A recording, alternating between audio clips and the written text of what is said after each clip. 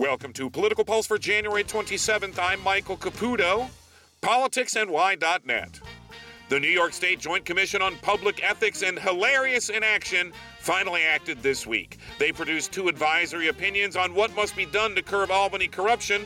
Apparently, they blame the media.